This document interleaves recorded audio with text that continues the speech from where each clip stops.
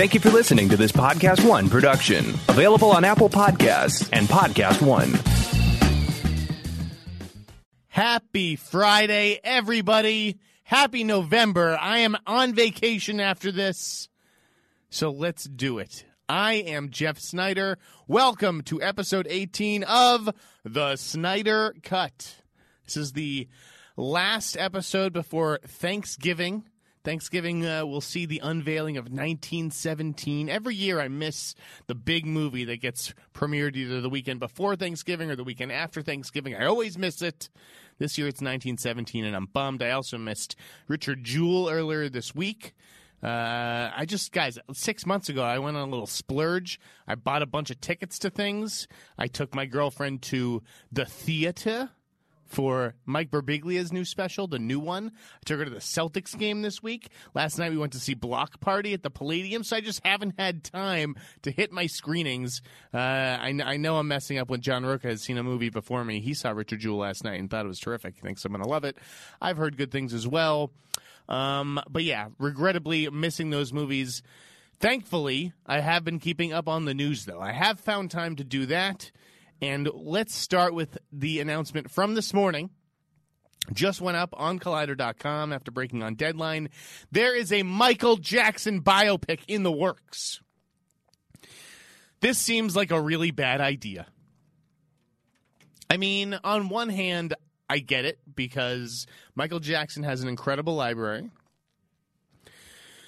And I still listen to his music without shame. I'm not going to, feel bad about listening to Michael Jackson's music, which is, his gift to the world. He did some horrible things, allegedly, but he also left us this gift. And, I don't think you can just see these things in a vacuum. You can't appreciate the music in a vacuum, but you can't just ignore, years of good songs. But the point is, that's like a different thing, me enjoying Michael Jackson. Graham King is the producer of Bohemian Rhapsody. And earlier this month, he actually put together a Bee Gees movie with Steven Spielberg and Stacey Snider and the Gibb estate over at Paramount. So he's become this music biopic producer guy, which is a shame because he was producing, The Departed not that long ago, which I worked on. He was, I guess you could say Graham King is my old boss in a sense. But he won Best Picture for that. Now he's doing these music biopics. We all know, musicians lead some crazy lives. They don't all touch children, but, they get caught up in sex and drugs and rock and roll and all that crazy stuff. But I have yet to really see, a biopic that embraces everything, warts and all. You can't... The Queen movie was compromised, even though I thought it was better than Rocket Man. The Queen movie was compromised because the band Queen was too involved in the development of the screenplay. Now, in this Michael Jackson case, John Logan's going to write the screenplay, and according to Deadline, the Jackson estate is not going to be involved in the development of the script. But I don't see how they just hand over the rights to make a Michael Jackson movie and to use all the music that you want to use. How do they do that without knowing what's going to be in the movie? I'm sure that there were some assurances made, despite all, Deadline's own promises that, this movie's going to take a complex look at the life of Michael Jackson and it won't be sanitized. And it's which Michael Jackson song are they going to use over the molestation scene? And I realize that he's never been found guilty in a court of law, so we have to use the word allegedly. But, I didn't even see Leaving Neverland. I never even saw the HBO documentary. It was a 2-night thing. It was just, I sort of know what we were getting there, and it seemed very depressing, and I just didn't really want to watch it.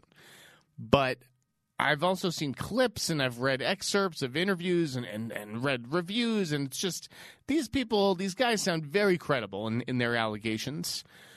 So it's weird to me that Graham King, who already has a Best Picture Oscar, he already has all the money in the world, just produced the most successful drama of all time in Bohemian Rhapsody.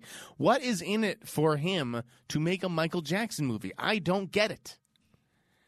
Because then you could have people coming away from this movie being like, that Michael Jackson was a swell guy. And you're just kind of sweeping all this other stuff under the rug. Now, I don't know that that's what's going to happen. Maybe this will be a little bit more like Straight Outta Compton. I just have a hard time believing that the family would participate in a movie that, even hinted at that kind of thing. And John Logan's a great writer and has his integrity, and I'm sure he wouldn't do it if he couldn't sort of tell the warts and all story behind MJ. But I can't wait to see what studio has the balls to pick this thing up. And, our audience is going to be able to shell out their money and enjoy and sing along to these songs in the theater, knowing that's who they're cheering for, rooting on, or that stuff has to be in the back of their mind. Going to be very interesting to see what, if anything, comes of this. Again, Fleming writes about development deals that we all do, and half these development deals, if not more, maybe even 70%, they're not going anywhere. These things aren't happening. So yeah, we'll see if this actually comes to fruition. It just seems so soon after leaving Neverland. Not even a year has passed, and now we're all like, okay, well, that was earlier this year, and now we're ready for the Michael Jackson biopic. I don't know about that one. Might have to pump the brakes, let a little time pass. Not that, any amount of time will make his victims or his alleged victims forget, what he put them through. Let's talk about the Hollywood Reporter controversies from earlier this week. I woke up one morning and THR had dropped two gigantic stories at 6 in the morning, one about Joker 2 and the other about Lucasfilm and Kathleen Kennedy not being long for Lucasfilm. I mean, neither story seemed ready for publication, and yet I think that there's an element of truth to both stories. These were written by Tatiana Siegel and Kim Masters, who are two of the best reporters in town. Todd Phillips really got out there in terms of shooting down the THR report, and it's we're talking about something that's probably an inevitability. Todd Phillips was kind of saying how it was premature, and it may have been. And honestly, it felt like the two, if you were any good editor, should always be asking their reporters, what are the hottest questions in town that need answering? And for the last couple months, the last, two questions have been, what is going on with Joker, this huge movie that's gigantic and successful, made $1 billion? What is going on? Is there going to be a sequel? Is Todd Phillips coming back? Is Joaquin coming back? Blah, blah, blah, blah, blah. And then the others, as Star Wars approaches and The Mandalorian hits, it's what is going on at Lucasfilm? What is the future of Lucasfilm look like, especially with Kevin Feige coming on to do a Star Wars movie? So you have these two big questions, and these articles felt like an editor just being like, hey, what's going on with this right now? What's going on with this right now? Great, now we'll print it. I don't know that either of these questions was ready to be answered on that particular morning. The articles almost seemed like snapshots of where things stood in time. Now, Tatiana reported on some October 7th meeting between Todd Phillips and Toby Emmerich, and Todd was quick to say that meeting never happened. And Deadline is that we've confirmed that no such meeting took place. This is a lie. This whole report is bogus. Okay, maybe that one specific detail may not have been completely accurate, but I'm sure Todd Phillips has been in the office of Toby Emmerich over the last few weeks. When you make a studio $1 billion and you're traveling the world with them, doing junkets and press and all this stuff and screening to screening, eventually you talk and you're like, hey, this just made us a ton of money and made me look good. What can we do about get another one? What else can we do with you, Todd? Whatever it is. I'm sure that those conversations have happened. I mean, I think I know who Tatiana talks to, and I definitely know who Fleming talks to. I mean, Fleming's story might as well have had a byline by Todd Feldman at CAA. It was just so clearly from an agent. And so, here's the thing. I did this Steven Soderbergh story, which we're going to talk about in a little bit. I did it earlier this week. And if you had asked the agents for any of those actors, they'd probably come back and say, look, this isn't real. We don't have any contracts. There's no negotiations, blah, blah, blah, blah, blah. To them, it's not real because paper is real. Deals are real, not handshakes and word of mouth. But these actors have committed. verbally. They've told Soderbergh, yeah, we're ready to carve out a slot in our summer and put some weeks aside, to do this, whatever it is. We're in. We want to work with you. We like the script if they've read it at this point, So they're in. They're attached. They're in talks. I think I used the phrase "in discussions" because talks seems a little bit more official. It kind of denotes a negotiation, like talks are underway. In this case, it may not be talks. It may just be literally conversations have been had. So I do believe that element of Tatiana's Joker story. The part that I didn't believe, I know Todd had pitched this DC dark kind of label. It said that he had walked out with the rights or wanting to make all these different origin stories about all these villains. I don't know that that's Todd Phillips to me. He's never really been a director that you can put easily in a box. There's always been a little bit more to Todd Phillips, I think, than meets the eye. And this guy believes in himself, the same way with The Hangover, where he deferred payment and ended up making a ton on the back end. That's what Tatiana claimed he did with Joker, and it seems to have paid off. She says that he made about $100 million, which is insane. Wow. I wonder what Joaquin made. I don't know if Joaquin took that same back end deal or if he got his star salary up front. Wow. If that is true, hats off to Todd Phillips for just being a savvy negotiator, and Todd Feldman as well. But when, the Deadline's article just felt like Todd Feldman being like, whoa. There's no sequel. You don't have Todd Phillips for a sequel. You don't have anybody. You don't have anything. I think it's an inevitability, as Todd sort of acknowledged. The sequel options part on Joaquin was confusing. If there are, I wouldn't be surprised if there were sequel options, just because any good studio, should try to lock in its talent into deals as long as possible. And I wonder where the option was. Was it like in sports? There's a player option and there's a team option. Is there a studio option and an actor option? I don't know how it works. But I just thought that the whole idea of Joaquin being the Joker and signing on to this project was that he didn't want to be in sequels. It was conceived as a standalone, as a one-off. He didn't want to have the next 5 years of his career tied up playing the Joker in 18 different things. And that's why he ended up not being Doctor Strange. So that was odd. The dark side part was odd. I don't see there being a dark side solo movie. That no one. Only DC nerds know who Darkseid is. I'm sorry.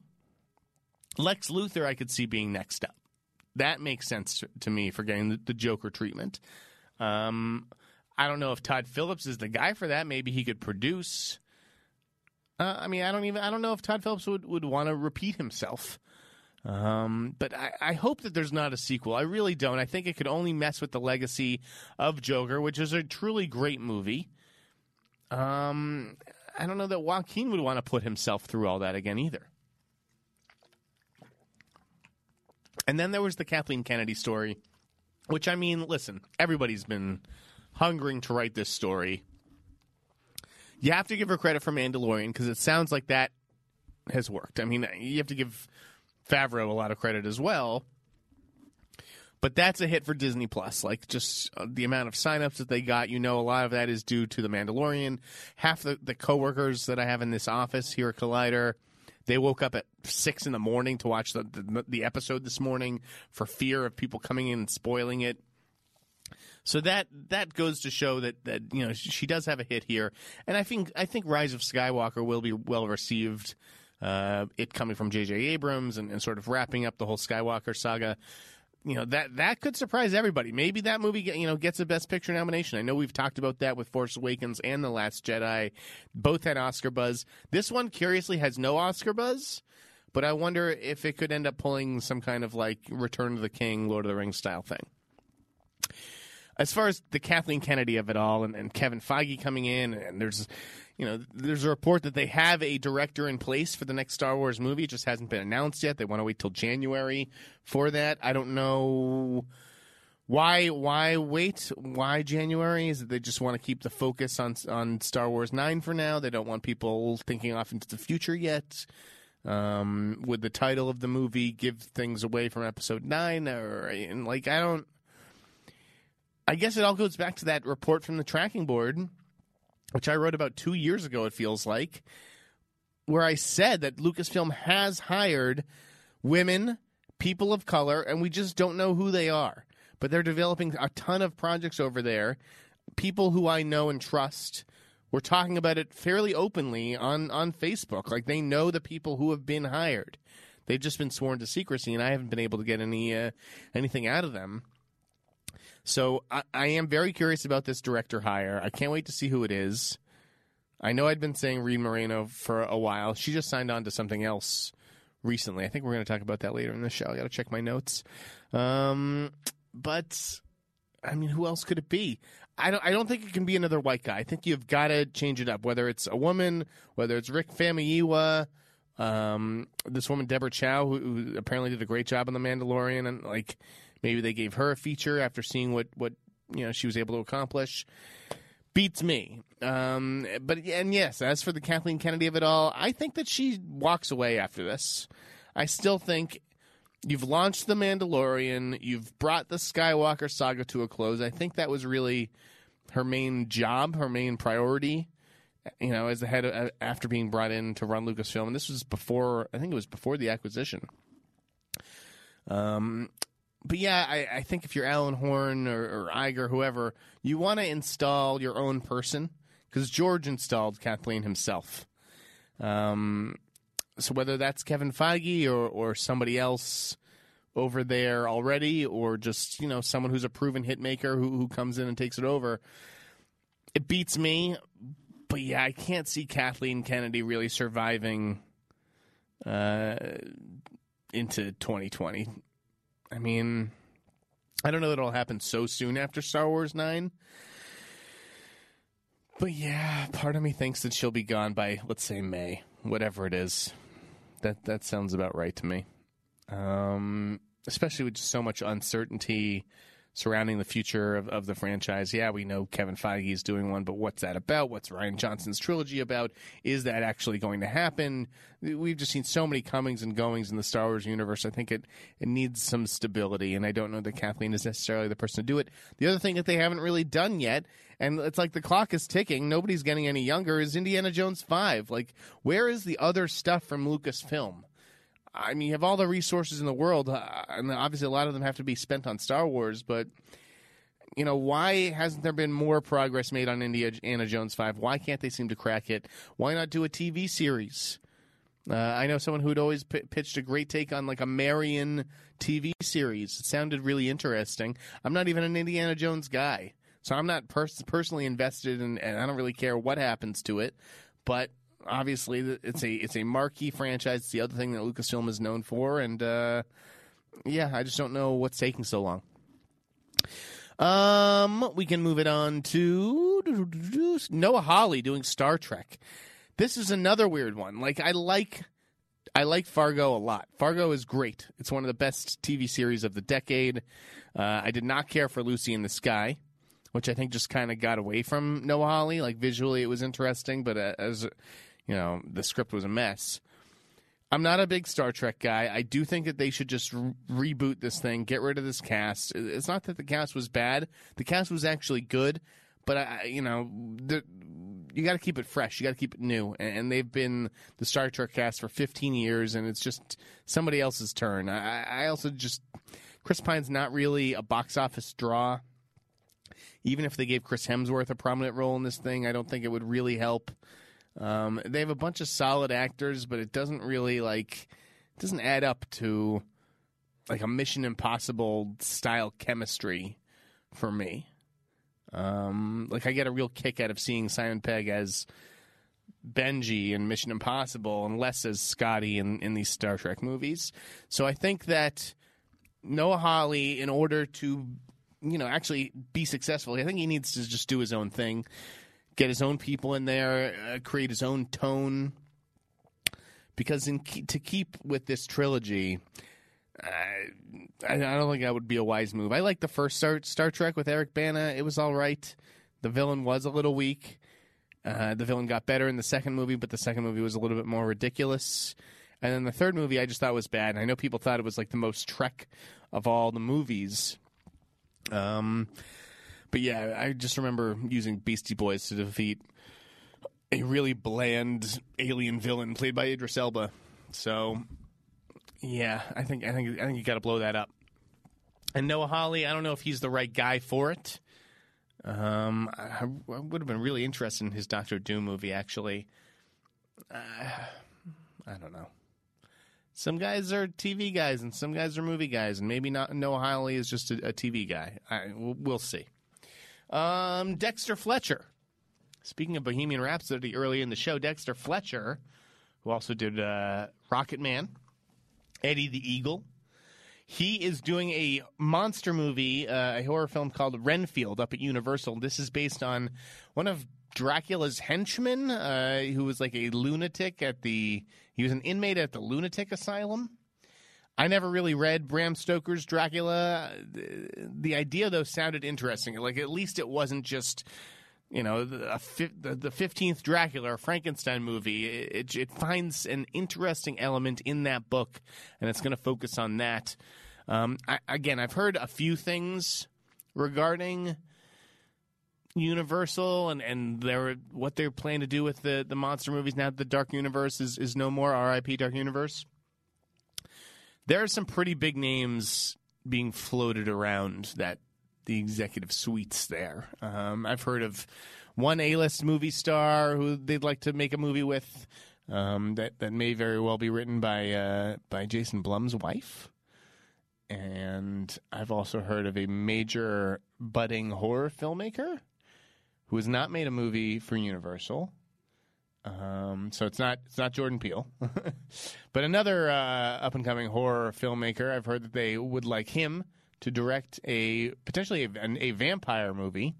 So this Renfield thing caught me by surprise because that is Dracula. That would also, you would think, would be vampire-related.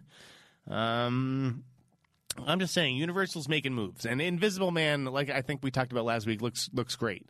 So we'll see how successful that movie is, and if that influences their approach to anything else. But they also have Paul Feig's Dark Army, which is going to incorporate a few different Universal classic monsters and whatnot. Although I'm not sure, what the ultimate tone of that is going to be. Renfield, Dexter Fletcher, he's a good director. I'm very curious about that one. I'll be eager to see who they cast. We also mentioned Mission Impossible earlier, and there's some news on that franchise as well, which is the greatest active movie franchise, along with Toy Story, I would say. Pom Klementieff, who plays Mantis in the Guardians of the Galaxy movies, she has joined the cast of Mission Impossible. Will she be a good guy, a bad guy? I don't know. I don't know if I think she'd kind of make like a great henchman, because I don't think she's going to be the main villain. I think she'd be a really interesting number two, but it's also possible that, I don't know, she could wind up being some love interest for Tom. Who knows? Tommy's got to have someone to kiss at the end of these movies. But I really like her. I really like Pom. She's just got something unique about her, and she isn't someone who I would have guessed for this franchise, and that's kind of what I like about it.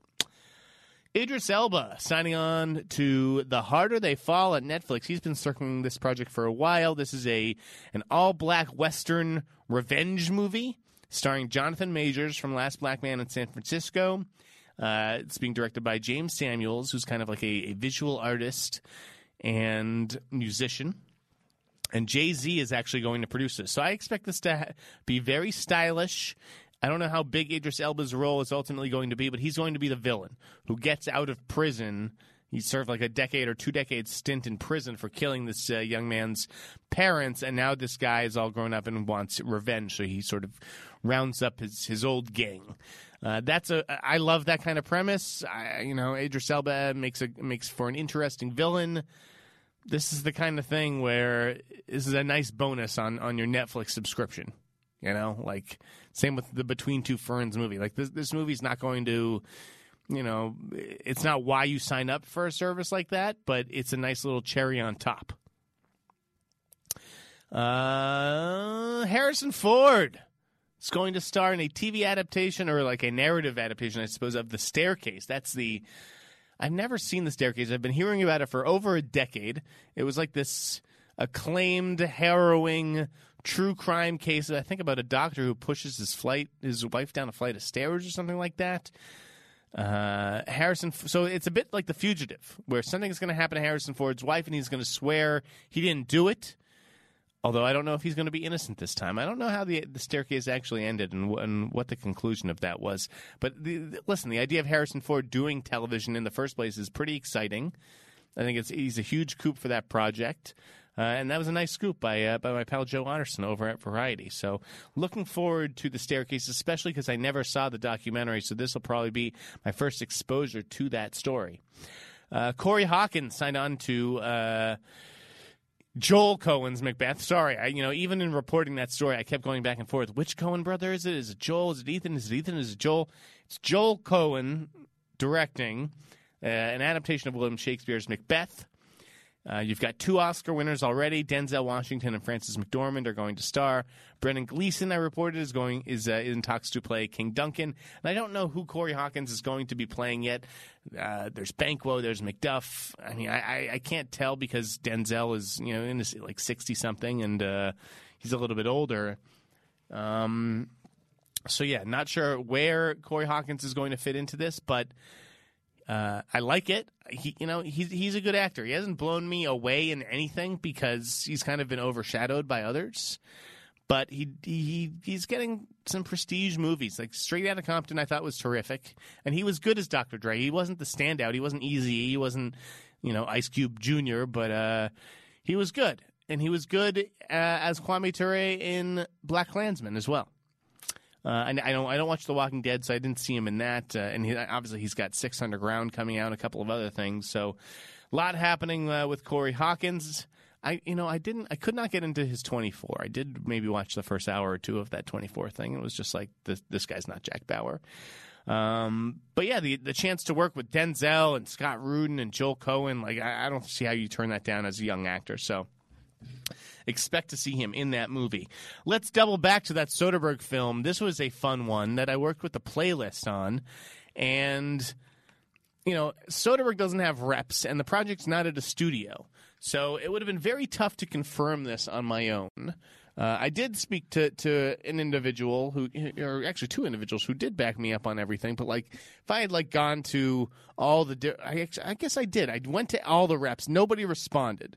So they all just kind of ignored me, and I didn't want to keep pressuring them because then they'd know I was probably getting ready to go, I was getting antsy, and maybe they'd leak it somewhere.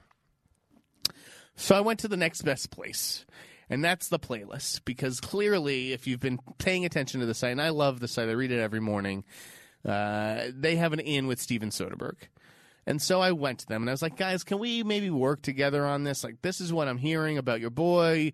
I don't know if you've heard this yet, but if you haven't, maybe you could run it up the flagpole on your end, see what comes back down.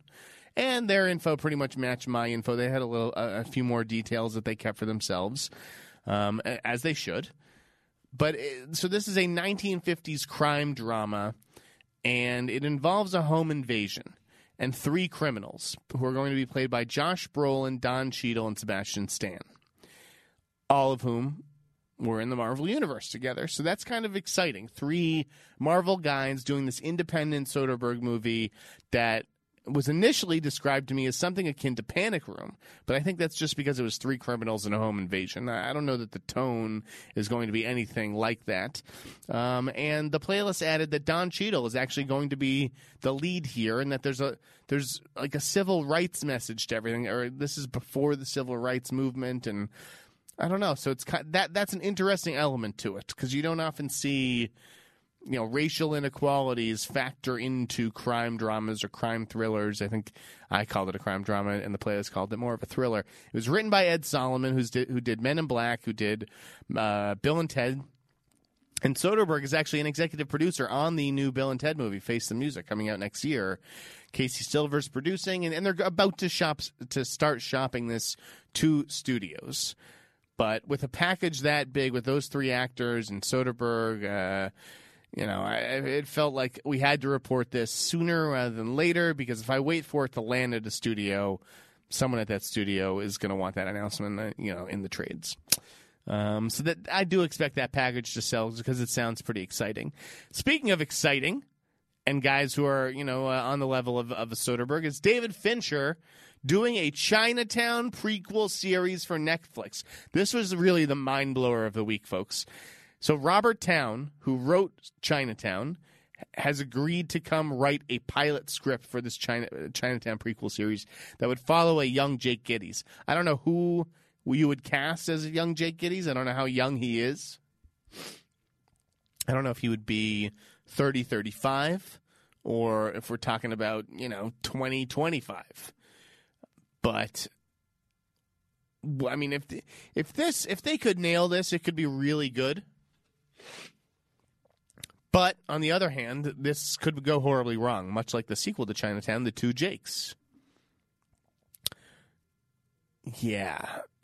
I mean, this was surprising just because Fincher is doing Mank over there, and then he's supposed to jump into season 3 of Mindhunter, which I'm sure is being written, while Mank is in production. It just won't maybe start casting or filming or anything until Fincher's all wrapped.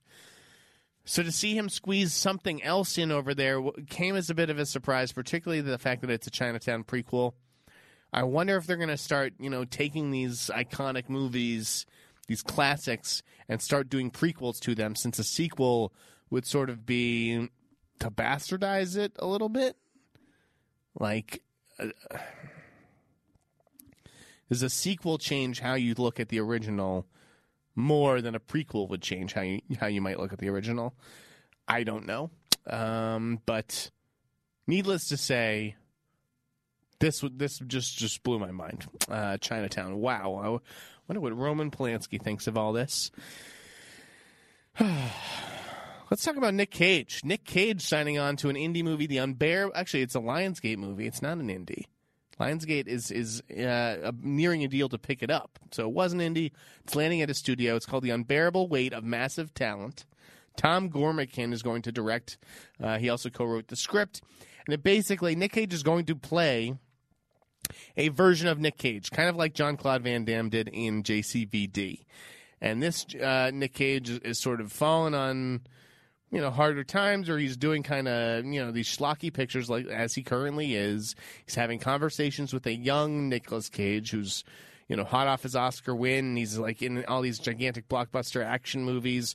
And I'm sure young Cage is like, what the hell happened to you, man? Where did things go wrong? And so, yeah, this Cage has to navigate a strained relationship with his daughter and deal with these Mexican drug lords who are big fans of his. It sounds wild and wacky and like a movie that Nicolas Cage is perfect for, and also spares him from doing all these one-word indie thrillers, where you can't even keep him. I can't even keep track of them. I can't keep them straight. There's so many. You could have a day where on one day there's two new Nicolas Cage trailers and a new Nicolas Cage movie. That would not surprise me whatsoever. And I think it honestly happened a couple weeks ago. But listen, if Nick Cage, he hasn't done a studio movie, I don't even know when the last one was. Snowden was the closest he came, and that was Open Road. Nick Cage is still a fascinating performer. And I think he's still got a lot left in the tank. And if he just figures out the right way to play this, what level to dial in on, it could be really interesting. He was great in Adaptation. This guy's an Oscar-winning actor. We do forget that. So I am looking forward to seeing that come together. Hopefully it will, and it won't just sort of languish in development hell. One project I wouldn't mind seeing languishing in development hell is this King Leopold's Ghost movie that Ben Affleck signed on to. We talked about it a little on Movie Talk this morning. I was very negative. It just didn't seem particularly interesting. It was all about colonialism of the Congo and some, the resistance behind that, and just didn't really seem like the kind of movie that I thought Ben Affleck should be making. Apparently, it's a real passion. He's real passionate about the issue and the Congo and all that stuff. So hats off to him. I don't even like the title, King Leopold's Ghost. Who wants to see that? Seems iffy to me. Right, Reed Moreno. We talked about her earlier. She's doing a movie with Zoe Saldana. It's called Sabaya, and it's involving like ISIS or an ISIS fighter. Sounds interesting. Sounds like kind of like her Zero Dark 30, if you will, or something like that. Abe Forsyth, the director of Little Monsters, which is a fun zombie comedy with Lupita Nyong'o and Josh Gad that you can find on Hulu. He got the RoboCop job. RoboCop returns up at MGM or Orion, wherever it is. Abe Forsyth is going to be the guy calling the shots on that one. I don't really think we need another RoboCop movie. I have no allegiance to this franchise, no particular affinity for this character. Didn't like the Joel Kinnaman remake much. Yeah, I just don't like. What is there to RoboCop? He's kind of boring. I guess I'm glad that this isn't chewing up a year or two of another filmmaker that I'm like super into, and that they're not losing a year or two of their career to this property. I mean, I liked Little Monsters. Don't get me wrong. I thought Abe Forsyth did a good job with that. Maybe this is kind of the next perfect stepping stone for him. I mean, this is a big job, so he's got to be happy in that sense. But yeah, this is kind of like a B or C list franchise in my eyes. Yorgos Lanthimos staying with the Fox Searchlight family. He's doing a limited TV series based on The Man in the Rockefeller Suit. This was a project that was going to star Benedict Cumberbatch back in the day. I don't think he's attached anymore.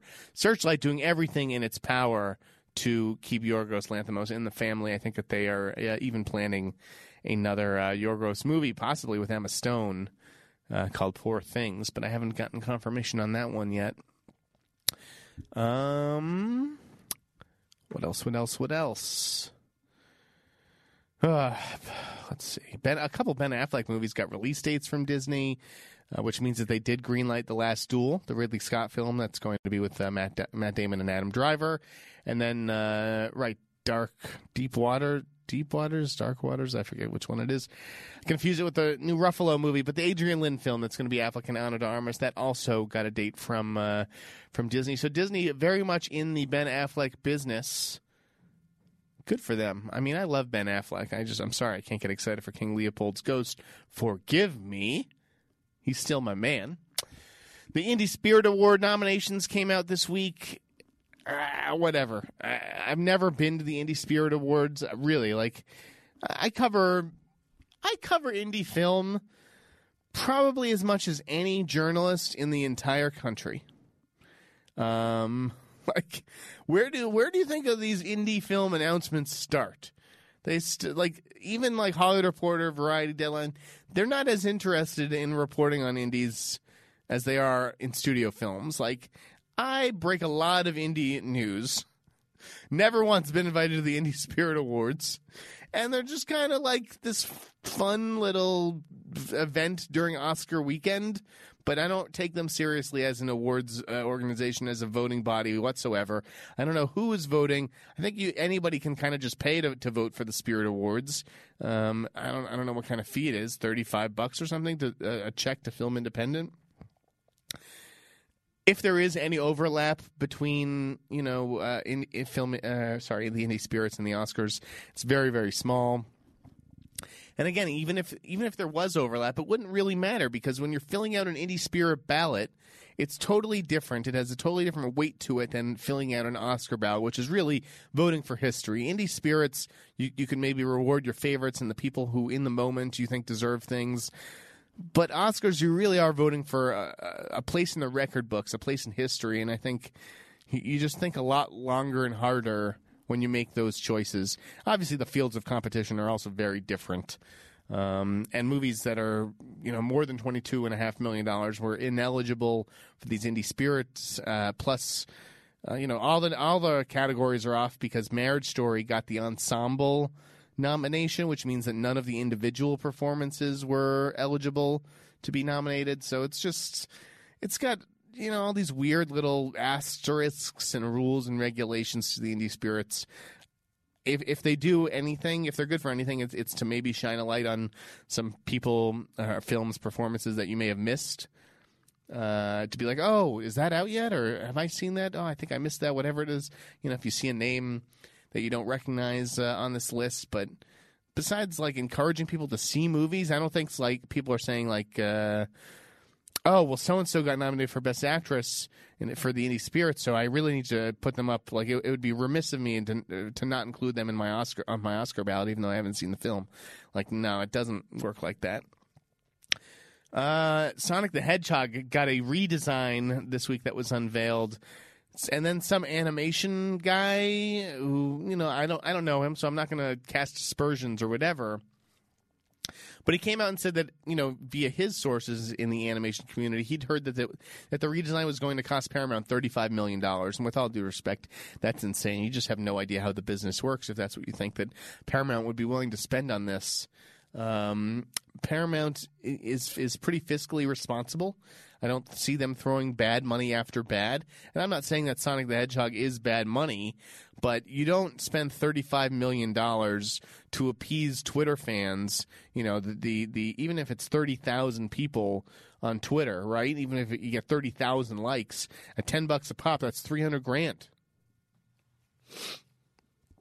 Like, it's just an insignificant figure. Even if it was 300,000 people at $10 a pop, that's $3 million. So why would you spend $35 million to make these people happy? People don't understand. Twitter represents 1% of the population in this country. It's like nobody is on Twitter. My brothers are not on Twitter. My father's not on Twitter. No one from back, maybe of my 11-man high school posse, 2 or 3 of us are on Twitter actively. So we can make a lot of noise on social media, but in the scheme of things, no one on social media is getting a studio to spend $35 million on a fucking Sonic the Hedgehog movie. Come on. If it obviously the costs are real. They did have to redesign. I'm sure they had to, change some marketing materials. I'm sure having the movie on the books a little bit longer, like the delay is going to cost a little. But I cannot see it costing more than $12 million. And I think Hollywood Reporter or IndieWire was somebody that said it was about $5 million. That sounds right, only that I just don't believe any studio that gives me any number ever. So, but, I would say $5 million minimum, $12 million tops, which is a third, basically, of the $35 million number. And probably the truth is somewhere in between and closer to the lower end of that scale. $7-8 million sounds about right. $7-8 million sounds about like what Charlie's Angels made this weekend, by the way. I didn't see it. I was planning to see Charlie's Angels. I couldn't make the screening. And now that it's out in theaters, I don't think that I'll see it, just based on some of the reviews, the reactions. Sounds like Kristen Stewart acquitted herself nicely, but the other two are just kind of non-factors. The movie absolutely bombed. Kudos to Elizabeth Banks for owning that bombage. She's like, if you're going to have your name 3 or 4 times on a movie on a flop, I don't know. I just like that she stood by it because, for her, the movie's performance doesn't affect her experience on the film or how much fun she had making it and what she was trying to accomplish with it. It's not really her problem almost. And there's such goodwill for her around town. I think that she'll land on her feet and I think Liz Banks will be afforded the opportunity to fail and to continue making movies. Not everybody is so lucky. But the studio executives, this is something that if you had come to me on January 1st, 2019, and said, pick 2 movies this year that will flop. First of all, if I had picked 3, I would have picked Aladdin, which I was wrong about. That did really well for Disney. But the 2 I would have chosen were Men in Black International and Charlie's Angels. Those are the 2 movies that throughout last year and earlier this year I just heard were absolute disasters. And, Charlie's Angels may not have been a disaster. Certainly there were people who came back from the press screening raving about it. It doesn't sound like it went over well just in general. You got to be able to hit your target demo. And it sounds like Sony didn't even know what that was. Like, they thought they had a 4-quadrant. They didn't really even have a 1-quadrant. Like, if you can't get teen girls to show up for this movie, how are you going to expect anybody else to? So that was really a failure, I think, of marketing. Even though I like the Charlie's Angels trailer. I thought it had a hot song in it. Elsewhere, Neon re-releasing Bong Joon-ho's Memories of Murder. Sounds like a good call. Everybody has respect for that movie. I actually don't think it's as great as everybody says, but I do respect it. And, I think it directly influenced Zodiac. And Neon's just smart to get into the Bong Joon-ho business, like on the heels of Parasite. That's one of the biggest foreign language films ever, I think, and one of the biggest just indie movies of the year. So, yeah, why not take a chance on a movie that is already great, or most people think is great? You sink some marketing dollars in, maybe $1 million, and maybe you make $3 to $5 million on it. So that might even be worth a rewatch for me. I didn't see that. I saw that in college on a bootleg, and maybe I'll have to check that one out. Fede Alvarez signing a deal with Legendary that is going to see him reboot the Texas Chainsaw Massacre. Wow. He's also doing a movie that's described as The Shining in the White House. He's going to produce it. That sounds really exciting. I love the idea of like a haunted White House movie. I mean, most haunted whatever movies are kind of the same. So it all depends on that setting. And the White House, I don't know that you could even pick a better one. As for Texas Chainsaw, God, there have been so many reboots and things that I've lost track, but it's all been kind of schlocky and independent or Lionsgate-ish, at best. Legendary is maybe a little bit of a step up for this property, and there is money to be made with it. So if they can do a movie like that, Marcus Nispel one that was produced by Michael Bay and starred Jessica Biel, like they could have something. And Fede Alvarez, he's a grindhouse director. Like this is a guy who's doing tree rapes in the Evil Dead movie, and there's semen dripping off of syringes or basters in Don't Breathe. Like this guy is a pervert, and that's what I like about him. And I mean, he may just be the perfect pervert. It may take a pervert to reboot the Texas Chainsaw Massacre properly. So, let me see. We got a few more minutes left in this episode of the show. The Daddle Brothers, who, speaking of perverts, they'll always be the guys who made the Poughkeepsie tapes to me. They signed on to do a new Friday Night Lights movie at Universal. The whole project confuses me, though. It's based on the Buzz Bissinger book, but it's a different story and a different setting. So it's still about small town football in Texas and how a team affects the community, but it's not about Booby Miles and that Odessa, team or Permian or whatever. I don't really understand it, or how do you take the book but then not do the story or the characters / players / team that's in the book? I don't know. I just think the Universal clearly feels like the brand has its fans. Friday Night Lights. How do we continue this? You can't just tell it. Do a sequel because all the kids are older. So yeah, you need to refocus.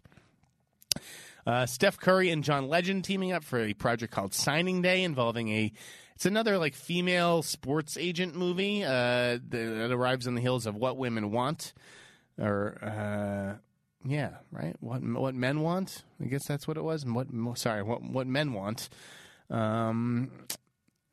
I don't know what the whole like female. It's like you got to show a woman in a male-dominated profession.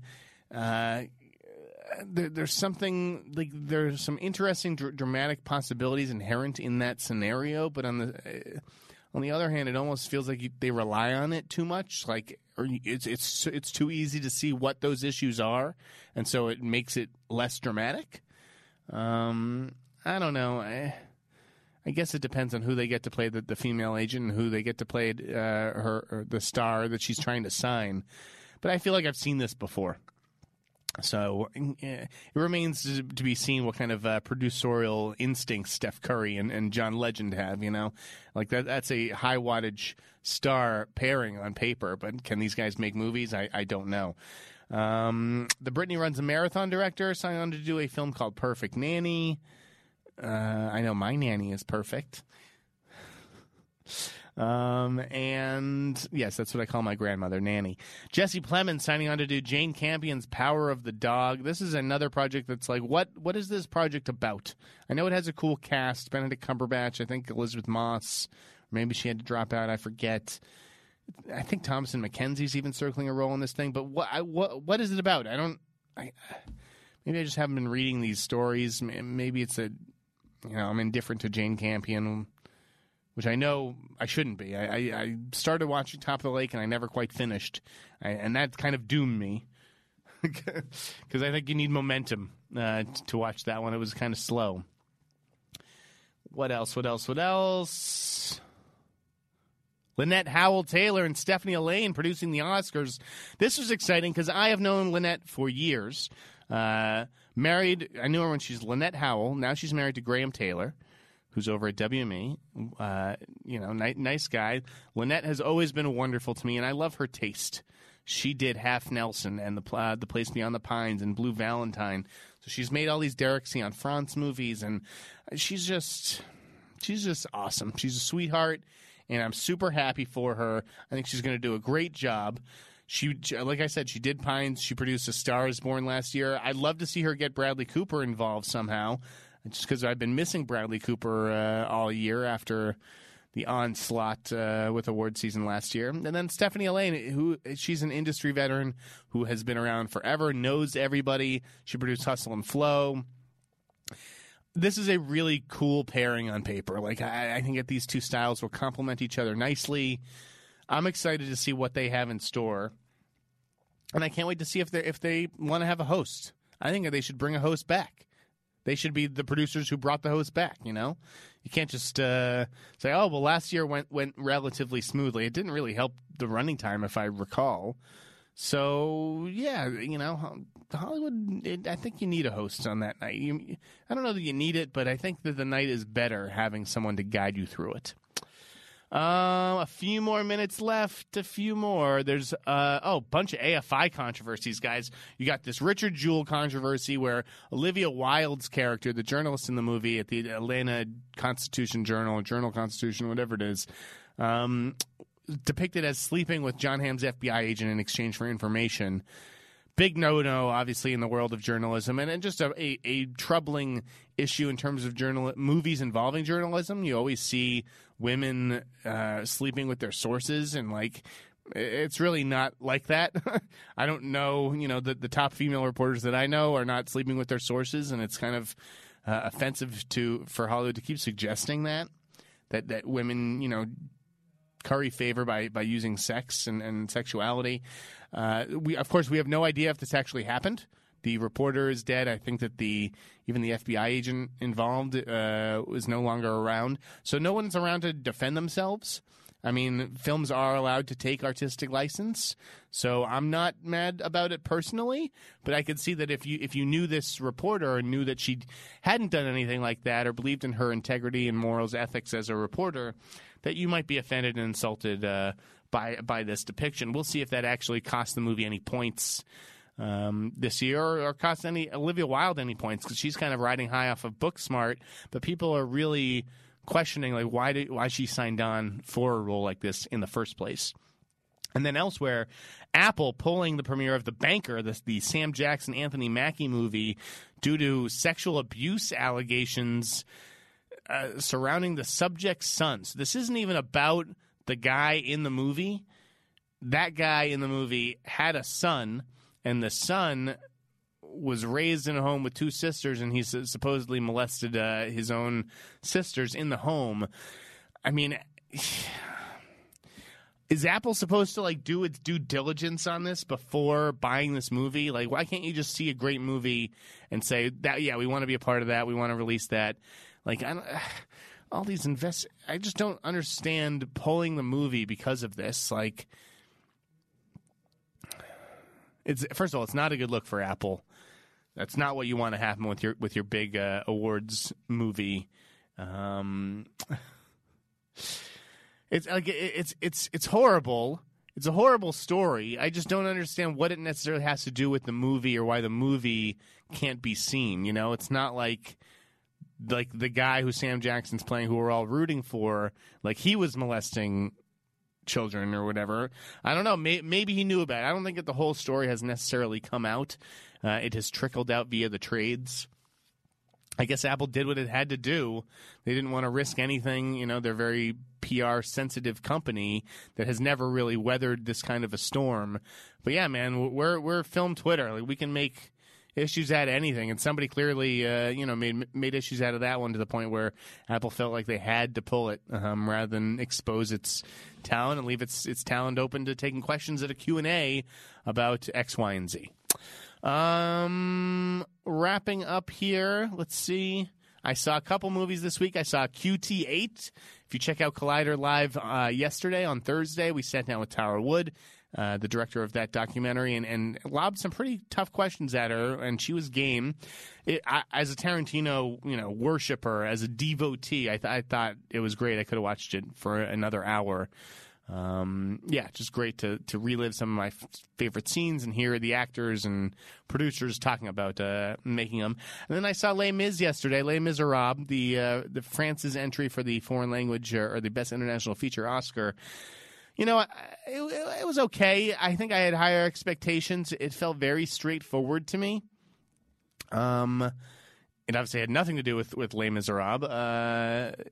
Yeah, it was okay. I've seen a lot better foreign crime movies. Like, this was not exactly on the level of a City of God or, even some other like really visually inventive movies that they took a lot of chances. Yeah, it was okay.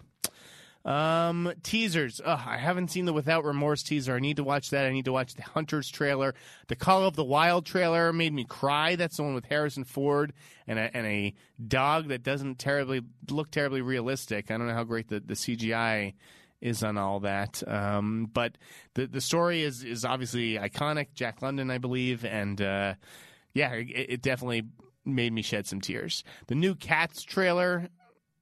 This is hilarious. Nothing's changing my mind about this movie. It's going to be an absolute train wreck, and I can't wait to enjoy every second of it. The Confession Killer. I think it's a Netflix documentary about Henry Lee Lucas, a.k.a. Henry, Portrait of a Serial Killer. Same guy, deadly guy. Was he actually? Did he actually kill as many people as he said, or was it all kind of bogus? Can't wait to watch this documentary and find out. Really like the new Irishman trailer. I like what they're doing with that campaign, and they're making it more about, it's more about being reflective. It's more about some of those quiet moments. You're seeing De Niro aged up a little bit more in the new trailer. It's not just about wham bam. This is the new mafia movie from Martin Scorsese. I dug the trailer for Avenue 5, the new HBO series with Hugh Laurie. That looks like a lot of fun. And then this Janelle Monáe movie, Antebellum, had a little teaser. And it's from the producers of Get Out and Us, and I think it's very much in the same vein as those movies. So I don't want to spoil anything, but I can't wait for you guys to see what kind of game that movie is playing. Is there a rumor of the week? Let me check my book real quick. Do I see anything? Do I see anything?